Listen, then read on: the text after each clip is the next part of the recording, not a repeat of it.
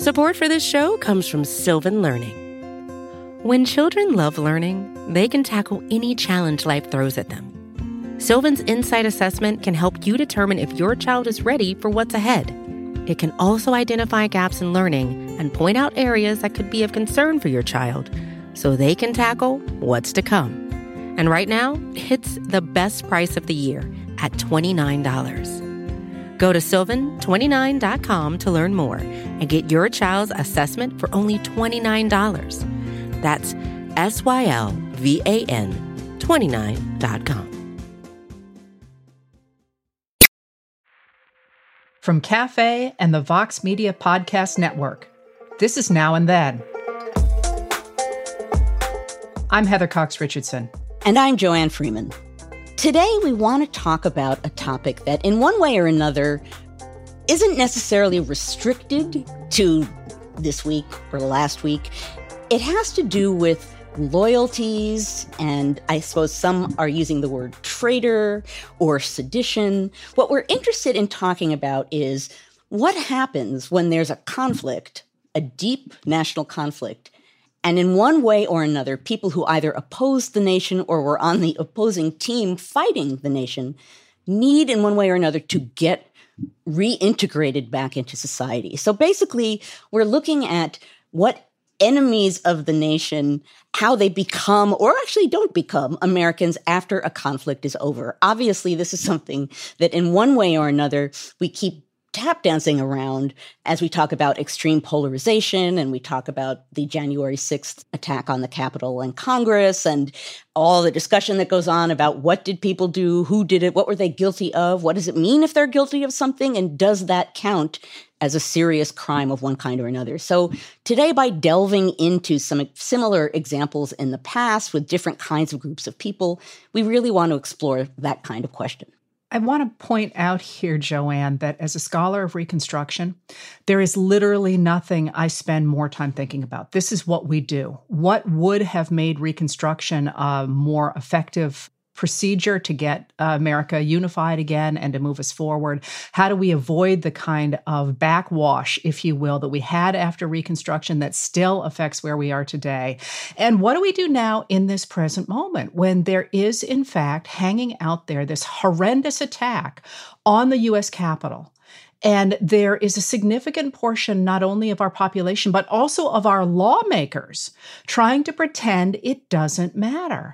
And the people, how they are dividing within the Republican Party, the lawmakers within the Republican Party, even over that specific issue, tells us a lot about how we might move forward comparing it to the past. So, for example, when Liz Cheney said, "We cannot leave the violence of January 6th and its causes uninvestigated.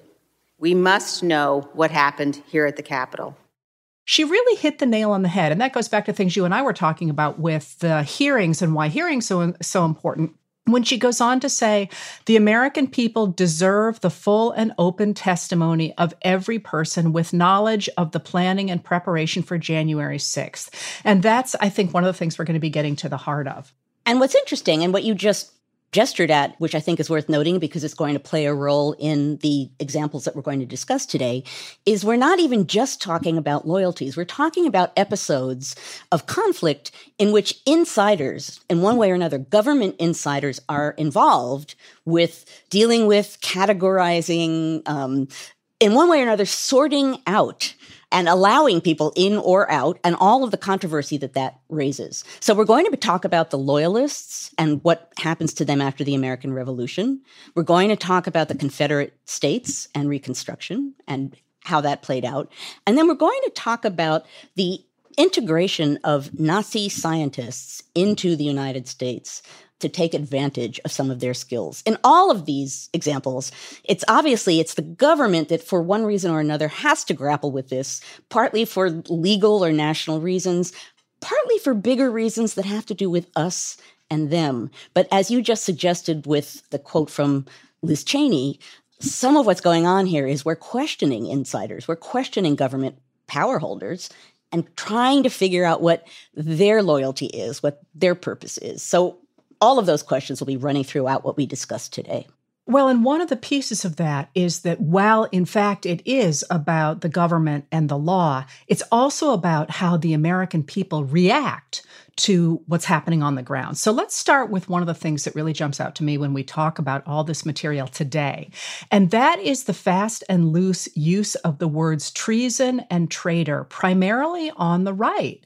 When you have people like Arizona Representative Paul Gosar saying, sedition and treason for stealing votes is appropriate. And what they're leading toward is the idea that somehow there should be, and people have used this word, executions for this loosely designed position of treason. And one of the things that jumps out, of course, is that treason is the only crime that's talked about in the Constitution. And yet they're very, very careful when they write about treason in the Constitution not to specify exactly what that looks like, for the simple reason that they don't want to make political protest treasonous. Well, certainly, as you just suggested, the one crime of sorts that is really outlined in the Constitution is treason. That's defined, and it's defined as people who are either taking side against the United States with the enemy or aiding in some way an enemy fighting against the United States. Now, one of the interesting things about what we're talking about today, and whether we call it treason or not is another issue, is that on the one side, that sounds very categorical, right? And you can see how the framers in framing the Constitution would be like, well, obviously, the one thing we can put in here is if you side with the enemy, if you attack the United States, if you join with them, if you help them in conflict, particularly during a war, that's a crime that very obviously violates sovereignty and violates what this new nation without very much power represents. So that's all well and good. But things get a lot fuzzier when you get down on the ground and you start dealing with individuals and what they're doing and what they're not doing and the reasons for what they're doing. So despite that clear statement in the Constitution, what you see during and after the revolution is all of the ways in which that becomes complicated. Now, of course, I think when people think traitor, they think Benedict Arnold. Right? That's the person who comes to mind, and Benedict Arnold kind of fits very clearly into that category. He was a praised American soldier who ultimately sides with the British and tries to surrender West Point to them, and he flees the United States and ends up in England. So he's very obviously a traitor. He's called that. But during the Revolution, it's a much fuzzier issue because it's really a question not so much of siding with the enemy to deliver a fort, but it has to do with loyalties. And who are you loyal to? Are you loyal to the immediate community, or are you loyal to the king and the crown? And the revolution, we don't tend to think of it this way very often, but at the time even, it was called and considered a civil war. It was Americans turning on Americans in one way or another. And as with any civil war, this kind of a war tears families apart, tears communities apart. People shift their loyalties depending on a situation and who is moving to one side or another. So it's very unstable ground when it comes to allegiances and loyalties, particularly during a civil war or revolution. Can you walk us through that a little bit more in the sense that I have always heard, and this makes sense, of course, as first the British come in and demand loyalty, and then the colonists take back over and they demand loyalty, and things are going back and forth, that especially in the cities during the revolution, it's incredibly violent. I mean, people are really, really, I don't think it shows up in the history books so much that, in fact, Americans really are divided as if it is a civil war during the revolution. Oh, absolutely. And that's particularly true in big cities where, like, New York City ends up being a British stronghold where they really headquarters there, and that becomes obviously a fraught kind of area. But, you know, when I teach about the revolution at Yale, I talk about the Battle of New Haven, which I will admit I didn't know existed until I began teaching this course. What's striking about it is just what you're talking about, which is it's fought in the streets. The British embark and basically just want to sweep through New England and take things as they go.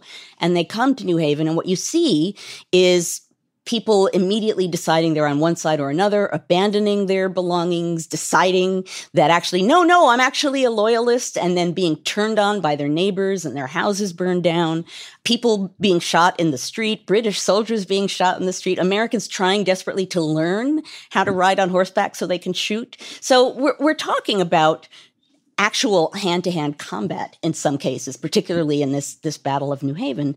Well, so this fascinates me because when I think of the revolution, and I'm no specialist in the revolution at all, but one does not think of the post-war years as the post-Revolutionary War years as being ones in which the population remains divided. I mean, we don't have pockets of Americans or still loyalists running around flying the British flag and attacking their colonial neighbors. We don't have that. So how did that play out? And I think I have an idea, but I want to see what you have to say about it. Well, it plays out in a number of ways. So during the revolution, there were a lot of test acts of various sorts in which people were demanded to swear oaths of one kind or another about who their loyalties would be committed to. After the war, you do have these loyalists, and by that point, to many people, it appears clear who were loyalists and who weren't. A good many loyalists, roughly 60,000 of them, flee. And they go either to Britain or they go to the Caribbean or they go to Canada. Okay, so 60,000 people leave America. Do you have any sense of, is that a lot of them, a few of them? Is it symbolic or is it actually the undercutting of a large population? It's roughly 1 in 40 of the population. So it's not insignificant, but it's more symbolic. It's somewhere between the two. But, in addition to that, what it also has to do with, and this is true during Reconstruction, and it's true during the Revolution, the question of reintegrating people who have, in one way or another, violated the Constitution or attacked the government, the way that that is prosecuted, one way or another, has to do or demonstrates what kind of regime the new or the new government is going to be.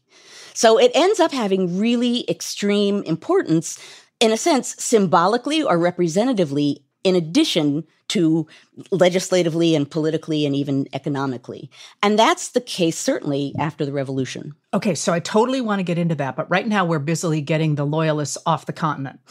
And okay. and part of that, I think, is they lose their property, right? Well, but that's actually complicated. It's important to remember that we don't have the Constitution yet. All this is happening before the Constitution. Then the Constitution gets written in the middle of it, right? Well, the Constitution is written after. So the war, basically 1783 is the treaty that ends the revolution. The Constitution is 1787. The government starts 1789. So it's a nice little string of things. But at this early point, this sort of 1783, 84, 85, right after the revolution, on the one hand, you have a treaty that says Americans will not basically carry out acts of revenge against Tories, loyalists, or the British in the wake of the revolution. That's nice. On the other hand, you have individual states, and at this point, really, you're talking state to state, each having its own sense of citizenship and its own decision as to what it wants to do about loyalties and the loyalists.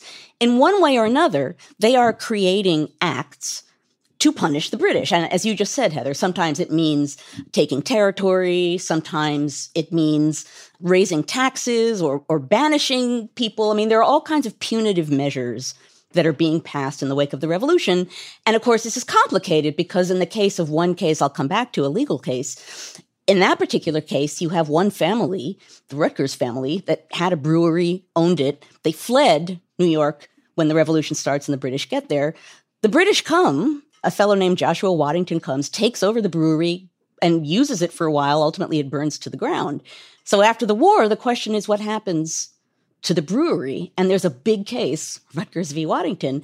And what that's about, in part, is what happens to that property. It's American property. It was British property. Does the British man who had it, does he pay rent or money to the people who owed it? Does he owe something to the British government in taxes? I mean, it's a complicated issue because there are all kinds of levels of sovereignty in addition to personal attachments involved. You have this case in New York.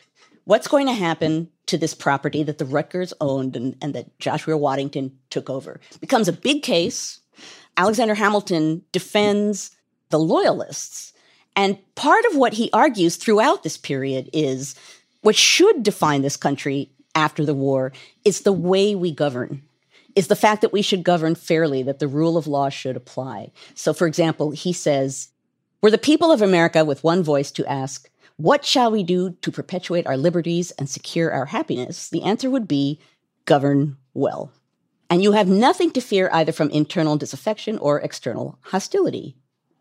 Abuse not the power you possess, and you need never apprehend its loss. But if you make a wanton use of it, if you furnish another example that despotism may debase the government of the many as well as the few, you, like all others that have acted the same part, will experience the licentiousness that is the forerunner to slavery. So Hamilton is basically saying we should be governing now in the way that we want to be governing going forward. We shouldn't act as a tyranny because we'll be encouraging that to happen. He ultimately argues that a treaty created by the Confederation Congress, which at that point is governing the nation, a treaty is superior to these individual laws and acts to punish the British that the states are making. That when these acts are being made in the states, they're violating a treaty, and so the treaty and the law of nations should have precedence. So in one way or another, what Hamilton and those defending the Loyalists are saying is that morality and the principles of the new nation demand, and the rule of law demands, that we treat these people fairly. Okay, I'm on board with that, but I also feel, I'm sorry, I want to get into Reconstruction here, but I also think it's not unimportant that 60,000 people left. Right. And that on a popular level, Americans in the new nation made loyalty to Britain odious, if you will, without necessarily having mass executions. But I think it's really significant that you don't see in the early 1800s people walking around on the streets waving British flags and saying we really need to go back to being British. There are people who are afraid of that. So people talk all the time about, you just want to take us back to Britain. But you're right, that people aren't walking around in that same way celebrating. There's one other factor I'll bring in before we segue on into Reconstruction, because it's also going to play a role in the final example when we're talking about Nazis in the U.S. government. And that is part of what ultimately sways American state governments to back down a little bit on anti-loyalist laws and acts of various sorts is that economically, the Loyalists would be really good to have around.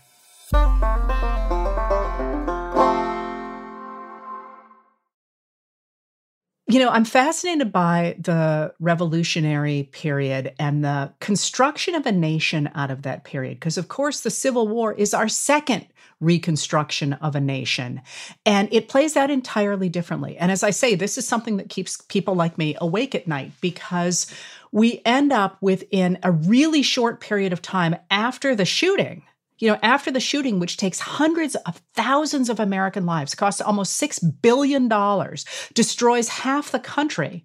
We end up with people saying the wrong side won and walking around, not with Confederate flags. Those are really going to come back in the 20th century. But they're walking around saying the Confederacy was right and continuing to have enclaves and even public spaces where they defend the Confederacy. So one of the things that jumped out at me when we were going to go ahead and do this episode was a song that is sung in the South in 1866, immediately after the war. It was called "I'm a Good Old Rebel," and it went like this.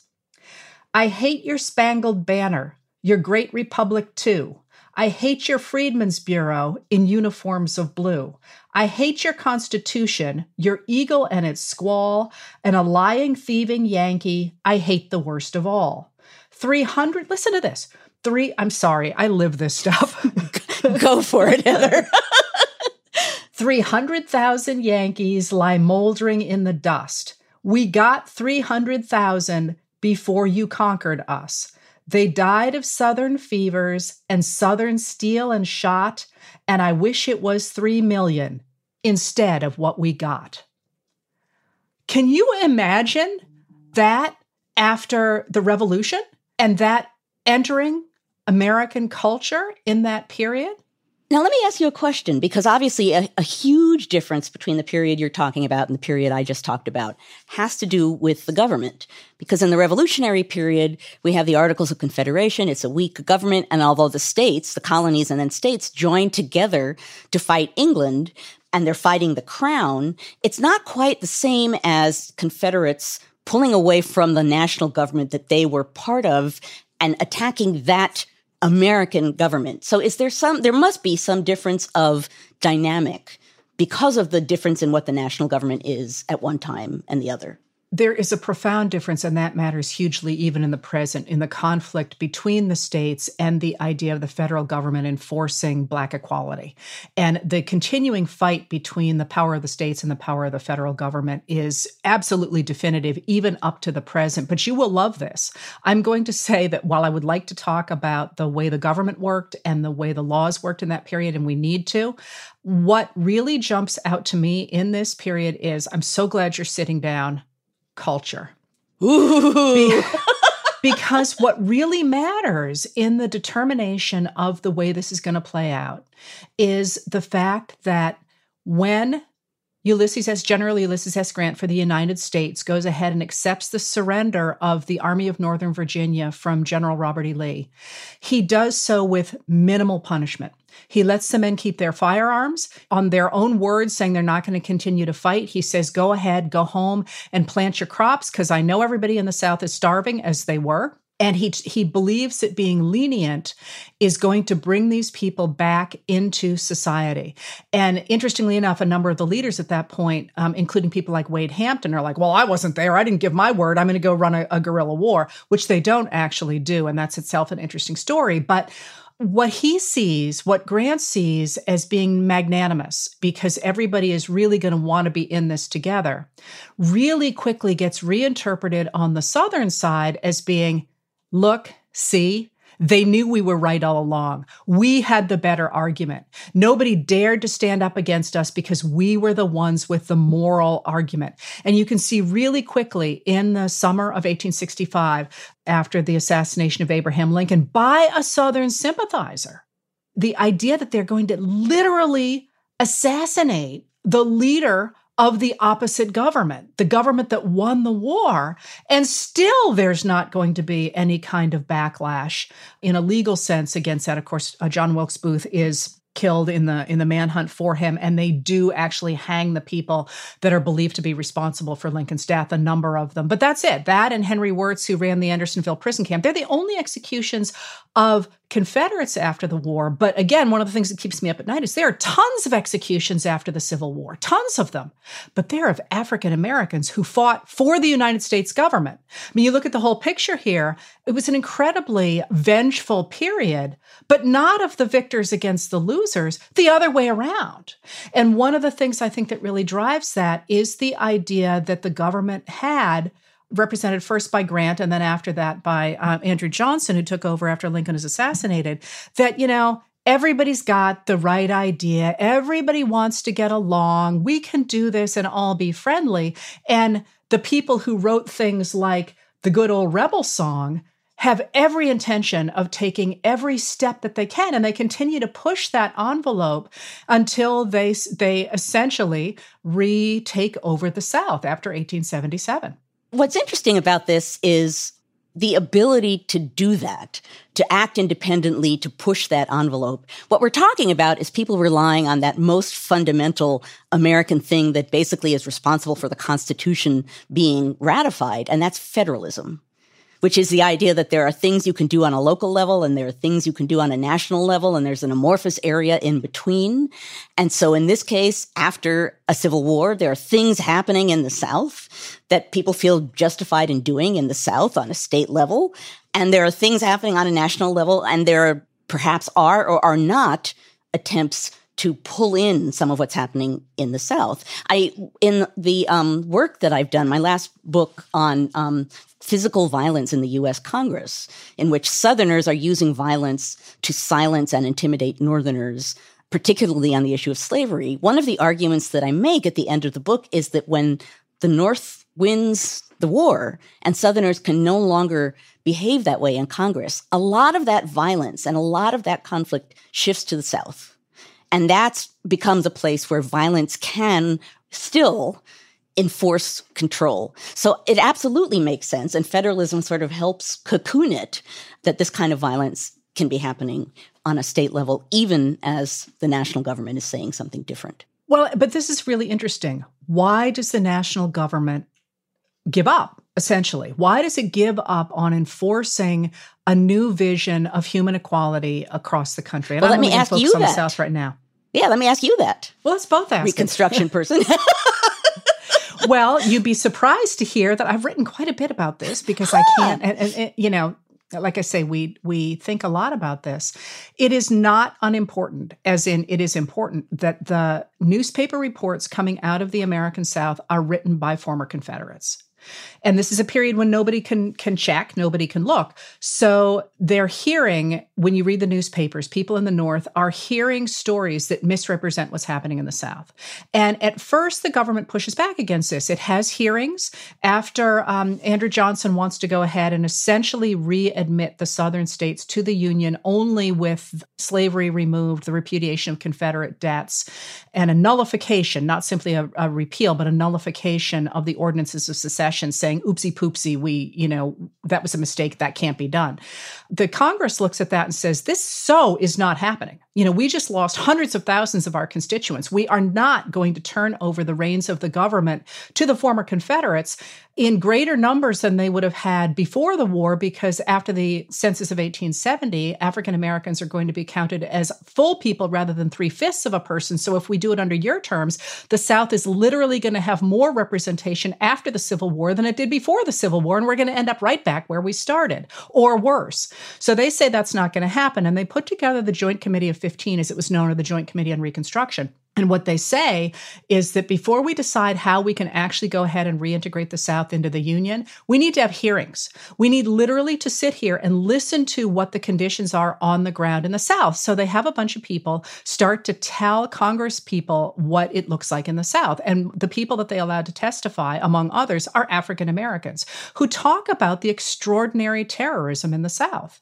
And when they have listened to this, they say, okay, we're going to have to figure out a way to go ahead and protect the rights of Black Americans in the South. And the way that they decide to do that, of course, is through the 14th Amendment to the Constitution, which they pass through Congress and send off to the states for ratification in 66. It's ratified and becomes part of the Constitution in 68. And the idea behind that is that the federal government is going to step in and going to go ahead and protect equality across, in this case, both the North and the South. I don't want to get into the West right now, but theoretically the West as well. And yet the government protects that concept in 1870 when it goes ahead and establishes the Department of Justice under Grant, and they actually send people down to the South to break the gangs, the KKK, for example, that are going ahead and abusing African Americans and keeping them away from the polls. But by 71 and 72, they're backing off of that. And the reason I think that they're backing off of that is twofold. One, it's that the newspapers coming out of the South are reporting a very different reality on the ground than actually is real. But I really think, going back to your revolution, it's because there have been essentially no punishments for white former Confederates who are down there singing, I wish it was 3 million instead of what we got.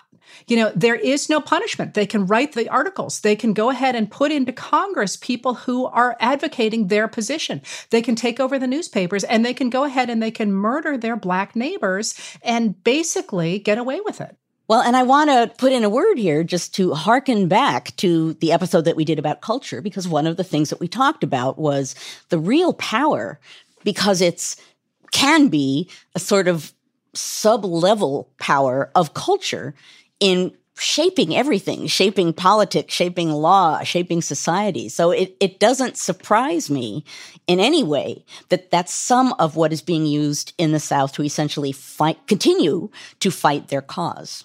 So one of the quotations that jumps out in this period, and it comes from Thaddeus Stevens, who is I love often Thaddeus Stevens. Well, you know what bothers me about this? One of the many things that bother me about this period is that people refer to Congress people like Thaddeus Stevens from Pennsylvania, from Lancaster, Pennsylvania, as a radical.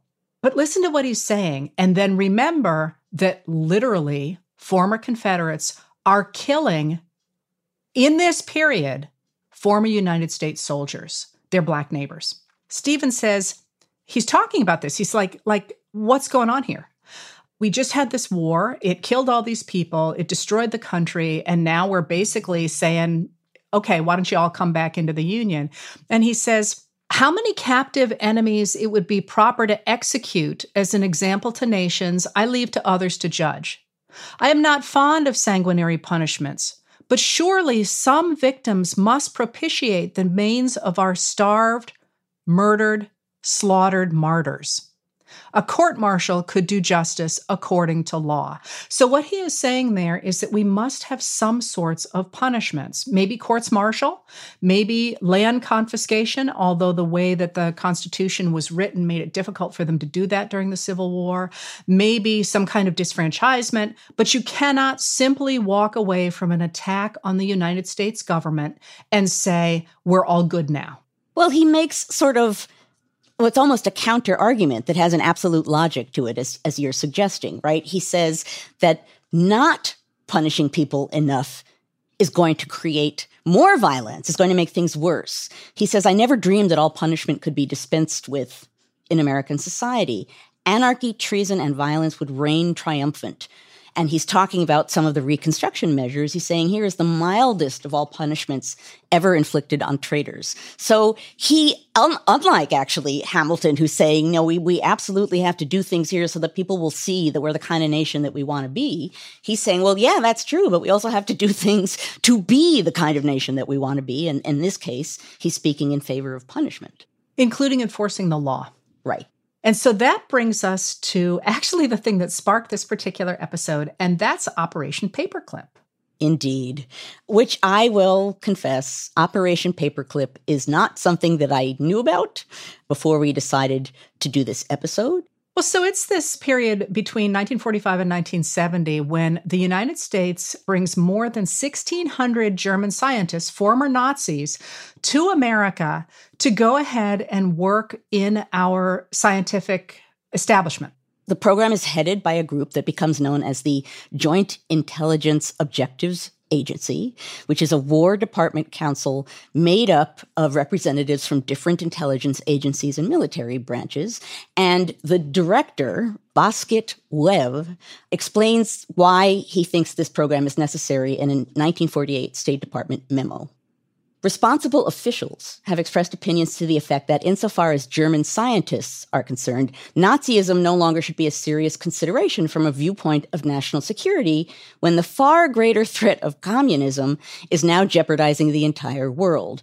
I strongly concur in this opinion and consider it a most sound and practical view, which must certainly be taken if we are to face the situation confronting us with even an iota of realism. To continue to treat Nazi affiliations as significant considerations has been aptly phrased as beating a dead Nazi horse. So in addition to that snazzy phrase, right, he's saying, well, we have more important enemies now. We don't need to keep fighting Nazis. Well, and one of the things that I love about this story, first of all, is you do know about this story because the key team is led by Wernher von Braun, which any of us who grew up in the 1960s and early 70s know from Tom Lehrer's album, This Was the Year That Was. I think that's the name of it. And believe me, I don't have notes on this. This is coming from the fact that that played in my house growing up on a loop. Now, of course, my response to you saying this, Heather, is to demand that you are the one who should come forward and sing the song about Wernher von Braun. Well, let's do this. Let's get through the material. And if there is time at the end of it, I will go ahead and do that. Because where I wanted to go with this is that I wanted to link directly to what you just said, because Eisenhower, who is, to my mind, really an extraordinary thinker. I got kind of into Eisenhower a number of years ago and read a ton of his work. And his life changes when he first sees a concentration camp. And this becomes his life goal to make sure that such a thing never happens again. I mean, he writes these really profound letters back home to Mamie, and he says, I never dreamed that people could treat each other this way. So this is not a man who takes Nazism lightly at all. And yet, when his people went ahead and captured von Braun's rocket research site, which delivered his rocket team to the United States, he actually writes to the Pentagon. He sends them a cable, and he says that he has in custody more than 400 top research scientists, the ones who developed the V-2 rocket, which is the one that carried the terrible bombs into London, among other places. They are developing more and more rockets, he says, and he goes on to say, believe this development would be important for Pacific War. The research directors and staff realize impossibility for continuation of rocket development in Germany. They are anxious to carry on their research in whatever country will give them the opportunity.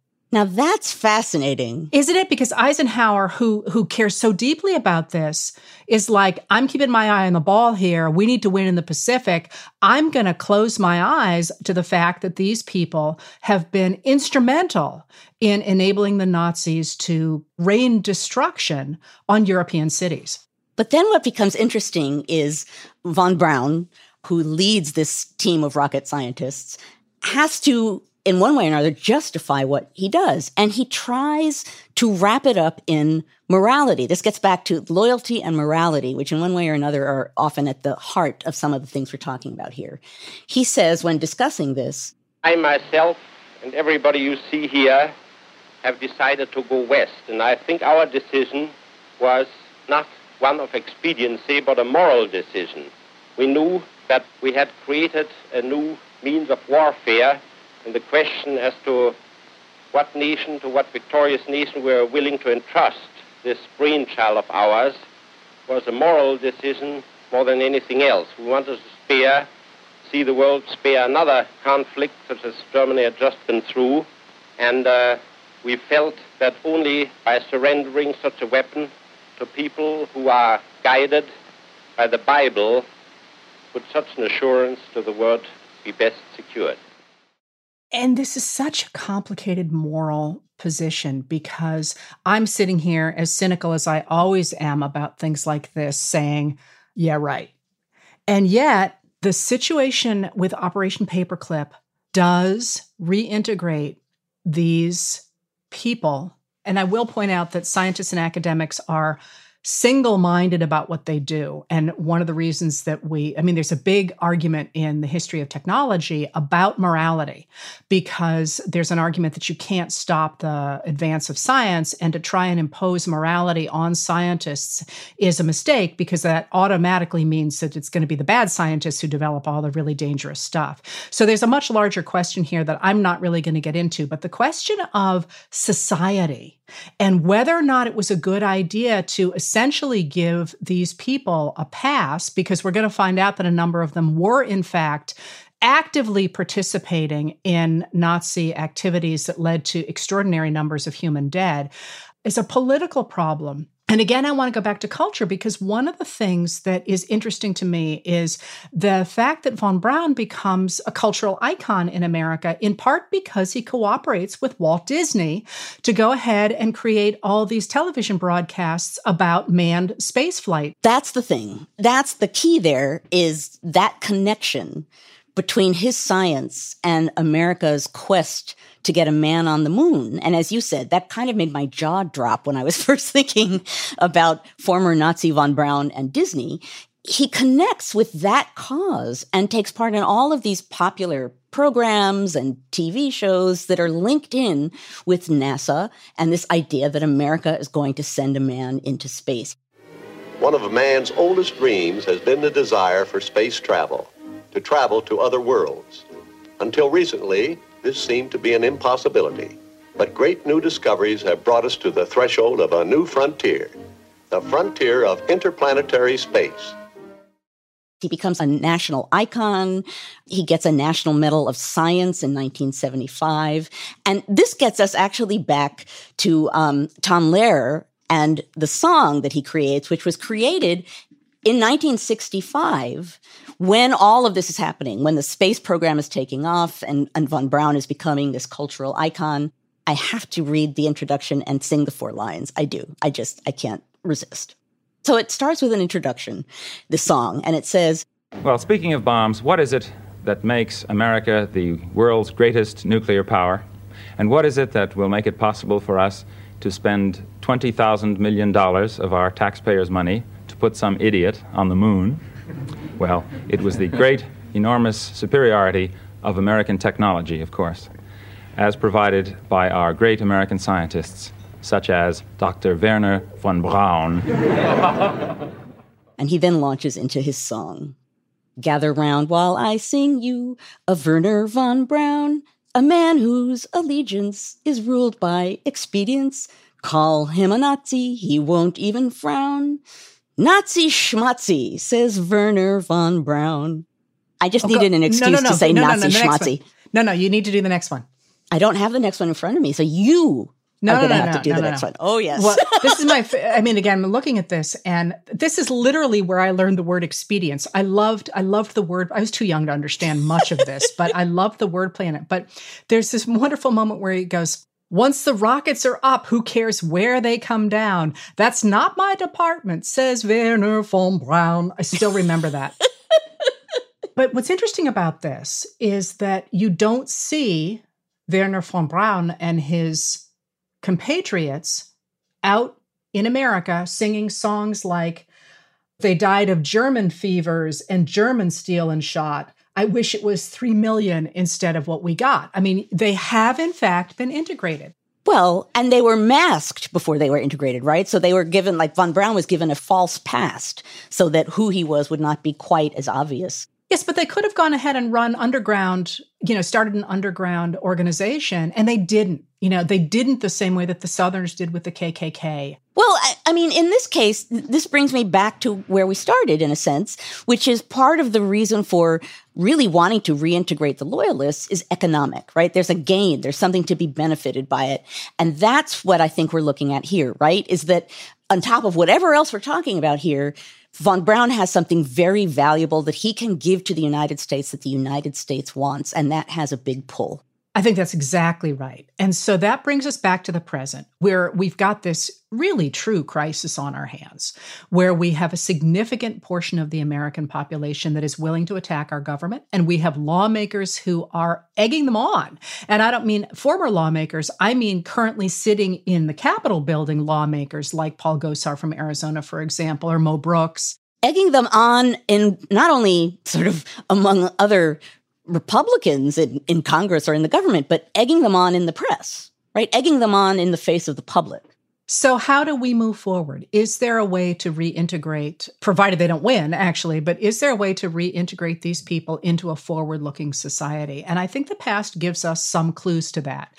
So first of all, it seems to me absolutely crucial that we have hearings and that we have trials. And there is a whole movement of history now called transitional justice. And one of my colleagues, a guy named Devin Pendas, writes about transitional justice. And one of the points he makes is that it continues to be important, for example, to hold trials of former Nazis, even though right now there's one going on and the guy's 100 years old. And you're like, really is 100 years old. And what Devin points out is that these trials are not really about the person involved.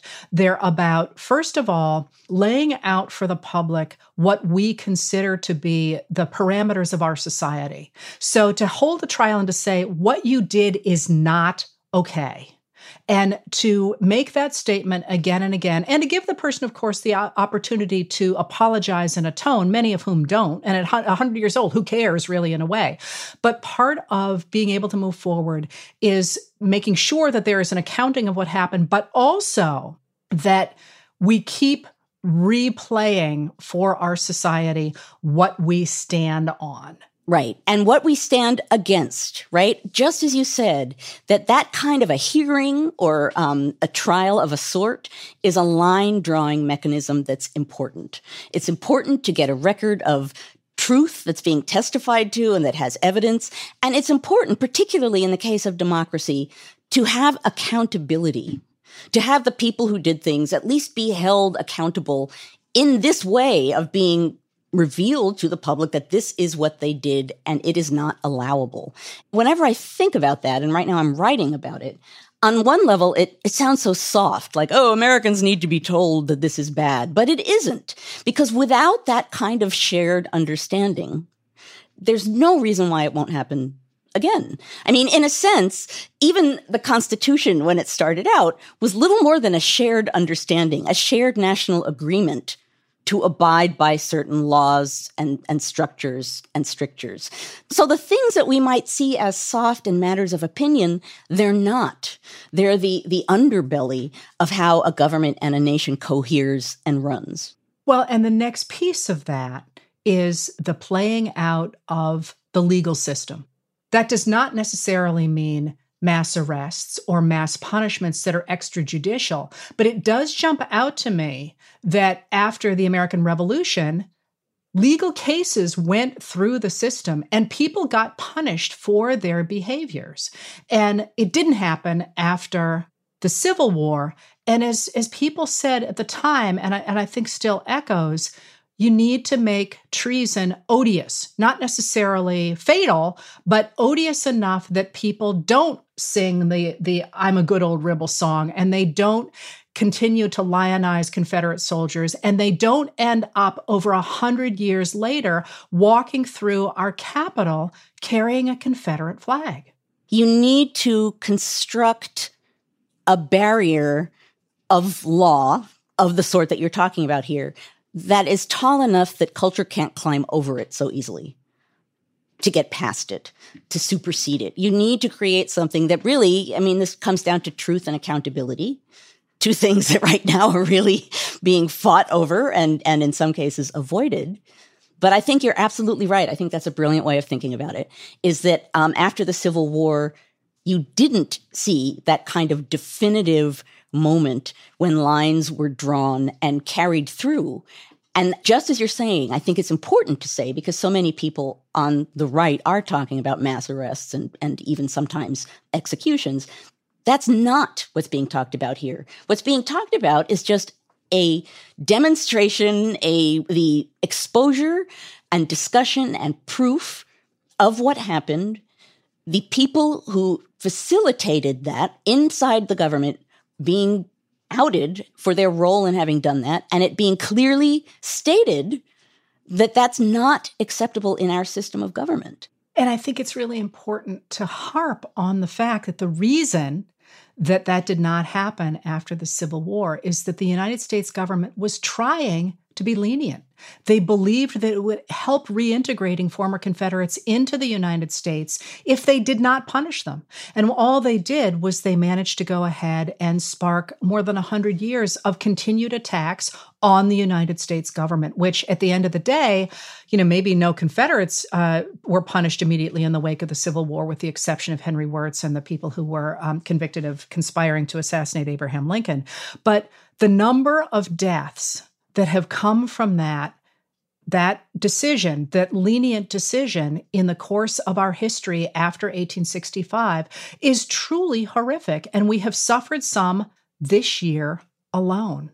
So at the end of the day, it really comes down to making sure that we portray who we want to be as a country, but also that we enforce the laws that establish who we want to be as a country.